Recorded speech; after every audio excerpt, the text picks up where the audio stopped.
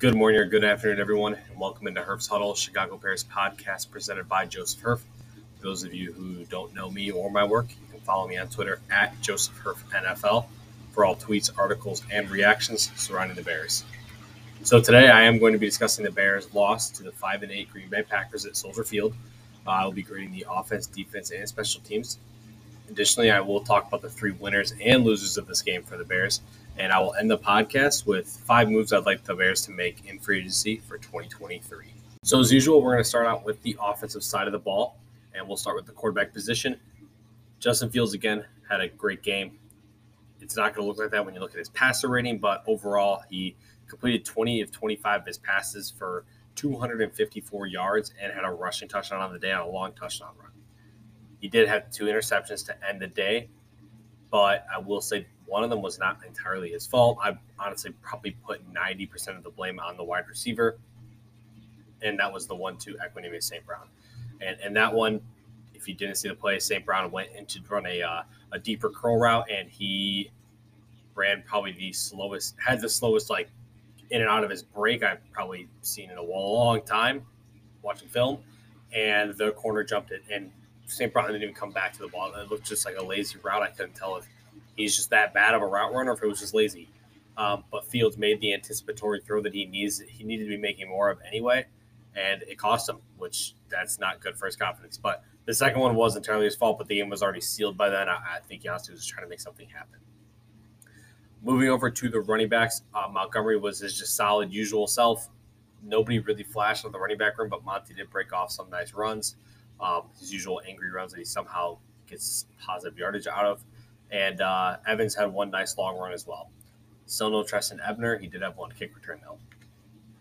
Moving over to the wide receivers, outside of that really ugly route from Equanimeous St. Brown, he did have a very good day. He led the team in receiving yards with 85 yards, including the deep ball where he absolutely smoked Jair Alexander, who ended up talking smack after the game for some odd reason after he got smoked by Equanimeous St. Brown and N'Keal Harry, which is insane to think you're going to talk smack after getting smoked by those two. Chase Claypool started getting involved. He made a pair of nice catches. He did fumble. Again, I will not say that was a fumble. I won't. He was already down, but since the play was ruled a fumble on the field, not enough to turn it over. I think if it was the other way around, that it was called down on contact, they wouldn't have overturned it either. There just wasn't enough evidence there, and it looked like he twisted up his knee. So overall, I'd say he'd have a nice day too. Moving over to tight end, Cole Kmet, he's still a stud. He's a consistent baller and a reliable player for this offense. So he had a nice day, 6 catches for 72 yards. And on the offensive line, they actually did a good job. They did not give up a single sack to the Green Bay Packers that is led by Kenny Clark and Preston Smith. So the fact that they didn't give up a sack at all, it's crazy. They gave Fields a ton of time on 2 deep balls, and it paid off. And even on the plays that they didn't give Fields a ton of time, they established a nice enough pocket that allowed Fields to step up into to deliver some nice balls. Fields was cooking because they had a nice day. Nobody played bad at all, and I'll give a nice shout-out to Alex Leatherwood, who actually saw his first real bit of action, and he looked really good in his limited action. I guarantee a lot of people didn't even notice he was playing because he did not do anything wrong. Overall, I will grade the offensive group a C. Again, they played really solid, and there was a lot of good things that we saw. But at the end of the day, they didn't put points on the board, whether that's blaming Getsy or not.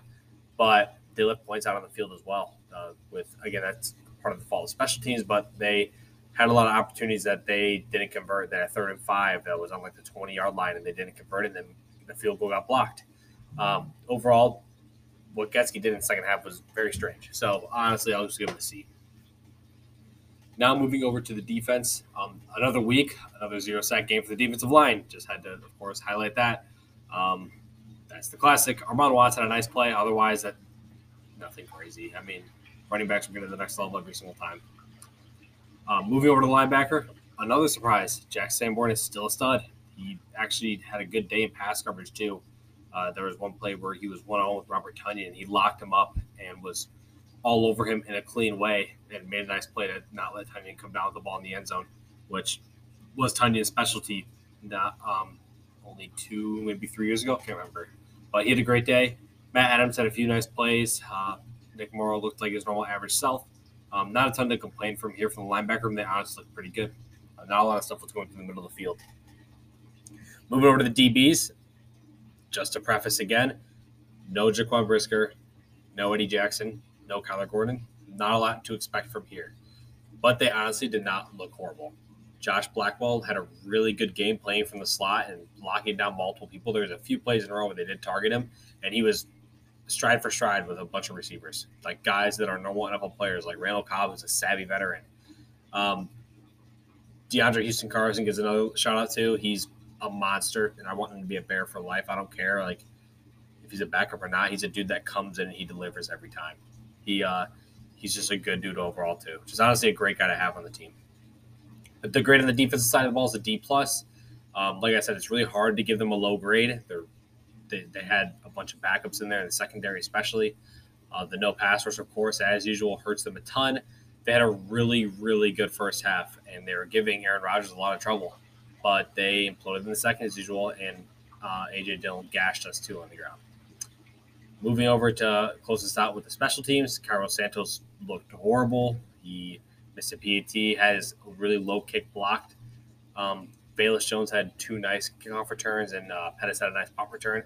And he drew a flag on another punt return, too. Honestly, he's probably a guy worth keeping around as your punt returner, wide receiver 5/6. He does all the dirty work, and he's honestly just a good dude to have there. So, overall, again, the offense gets a C, defense gets a D+, and the special teams gets a D. Now we move over to the 3 winners and the 3 losers from this game. To start this off, the first winner is Cole Kmet. Again, great game, and he's a reliable target for Fields. He's really showing why he should be here in Chicago long term. We need to be starting to get an extension together for him so he does not hit free agency. He's just a great dude, and he honestly you can tell he just loves to be here.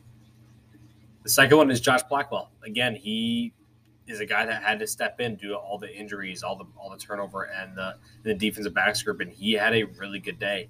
He looked very solid in coverage, and there's no complaints there. And he made a bunch of tackles. I think he had 4 or 5 on the day. The third winner is the Bears offensive line as a whole. They deserve some love. I've been pretty harsh on them throughout most of the season, and deservedly so, but they had a really good day. They kept Justin Fields clean for the most part, outside of a few late hits on him. And they allowed Fields to deliver some deep balls, and that's why he had 254 yards on only 20 completions. Honorable mention, Justin Fields. He had 1 bad throw to end the game, and that shouldn't dictate his outing. So overall, he played an awesome game and had over 300 yards of offense. You really cannot say that's a bad game for him against a rival in the Green Bay Packers. And he outplayed Aaron Rodgers, plain and simple. Not his fault they lost. The 3 losers from the day, we'll start with Jalen Jones. Not Jalen Johnson, Jalen Jones. He was the one who was mainly getting picked on in coverage. He gave up a really bad defensive pass interference. Not entirely his fault. The ball was underthrown, and it forced him to basically create pass interference. But he got picked on a lot, and he didn't have a great day. He honestly looked like the major weak point in the secondary outside of Elijah Hicks, who, again, he's younger, so that's fine. The second one is Luke Gesky. Honestly, it felt like he was trying to tank. I don't know what he was doing in the second half. I'm literally curious if he is trying to tank, because there was I think it was the drive that it was the drive to get the field goal blocked. We started the drive with a deep shot to N'Keal Harry. Then we ran the ball 3 times and got to 4th down. Like, you just saw Fields cook a deep ball, and you're going to run the ball 3 times up the middle. And it's not like it got to a 3rd and 1 where they ran it. It was 3rd and 5. And hit off up the middle to David Montgomery. Like, what? And then the field goal got blocked. We turned that beautiful throw that Fields had to Harry over Jair Alexander. Turned that into 0 points. That's just horrible. Horrible. Third loser, Carlos Santos. Again, like I said, he had a line drive field goal attempt that got blocked because it was so low. He had a missed PAT. He just had a really bad day. I will give it to him. The wind was horrible, but, yeah, he had a rough one out there today. And like I said, the honorable mention goes to the defensive line. Another 0-sack day for them. They're absolutely horrible. And so, yeah, I mean, that entire group just needs to be turned over. I don't want to spend too much time on it, but it's very frustrating that the rest of the team suffers because of how horrendous they all are. Finally, we're going to close the thing out with the 5 free agent signings I think the Bears should make. Again, these would be great if all 5 of these things happen. These are just 5 players I think they could and should target, and kind of reasonable contracts I think they should give those players.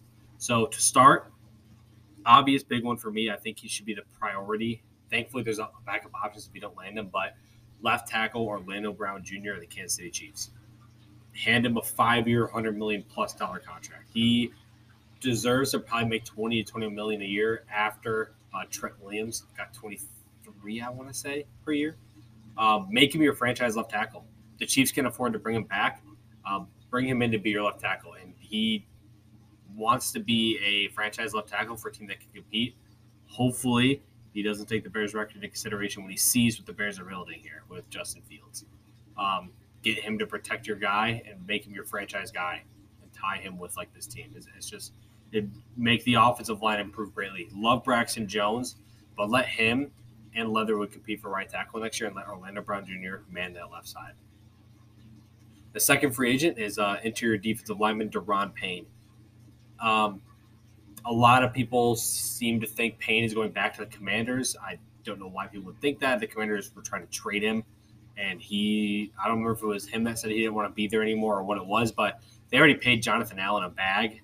I think he's the highest paid defensive lineman in the NFL, outside of Aaron Donald, of course. But they paid him a lot of money.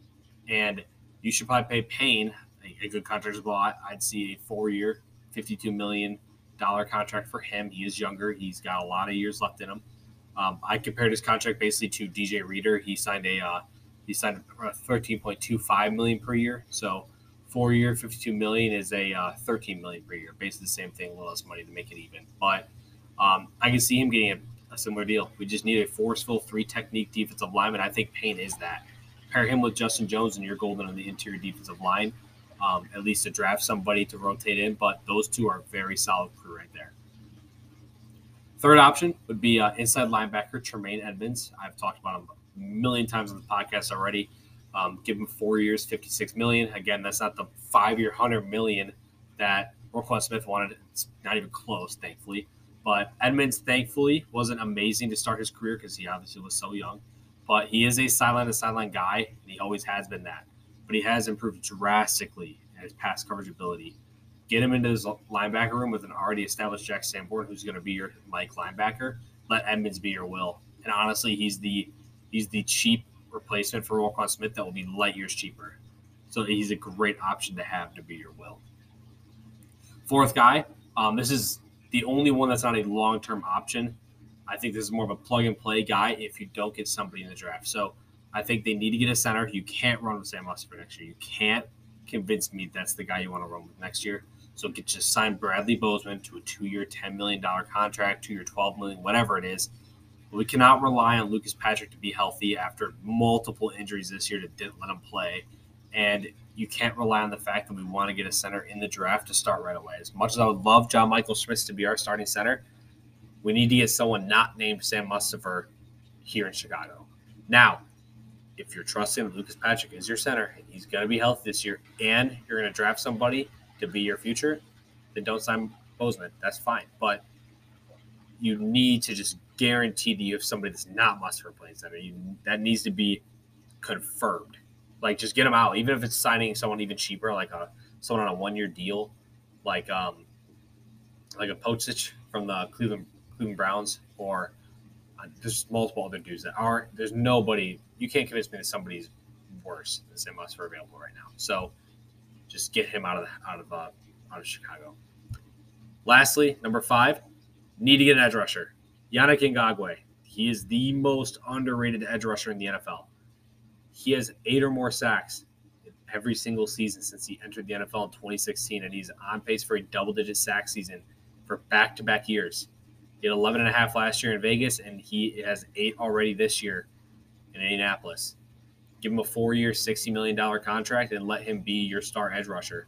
Now, how amazing would it be if you have a defensive line that's Yannick Ngakoue, Daron Payne, Justin Jones, and Will Anderson to be your 4 down linemen in a 4-3 defense? That is a like complete 180 from this year. That gives you one of the most forceful defensive lines in the NFL, with, behind that, Dominique Robinson developing, possibly Travis Gibson developing, multiple dudes that you have behind him that'd be good. Armand Watts will be a great rotational defensive lineman. He is not a starter. He should not be starting now. He'll be a great rotational defensive lineman next year. That instantly just increases your defensive line group, which will help the rest of your team look better. So overall, again, The Bears have all this money to work with. They need to be spending it on long-term deals for guys to be here for the long term that can be your pieces. You don't want them going and spending too much money on a guy like Christian Kirk, who's going to be he's a great wide receiver. He does not deserve the money he got. That would be like paying Jacoby Myers right now. Don't be wasting that kind of money on players like that. That'd be like I can't remember the name of the left tackle from the 49ers, or not left tackle, sorry, right tackle from the 49ers. I'm drawing a blank, but that'd be like handing him a bag this year because you just need to overpay. Don't overpay because you need to get guys in the room. Pay the guys that deserve to be paid and pay those guys just a little extra. So don't overpay average players. Overpay the great players and make them the highest paid players in the NFL because you know what they can do. You know they are elite assets already. And if you're paying an extra $2 to $3 million a year, that's fine. They're worth it.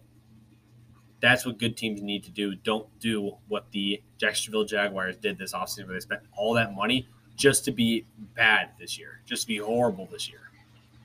So overall, that's just 5 guys I think the Bears should sign. That's not, again, there's a lot of people you can put behind that. I would love to see Jack Conklin if you can't get Orlando Brown Jr. Elgton Jenkins is a great offensive lineman you can get in-house too instead of Bradley Bozeman, or you can put him at left tackle too. A lot of good guys. Defensive line and edge aren't a really deep class. You need to kind of prioritize those.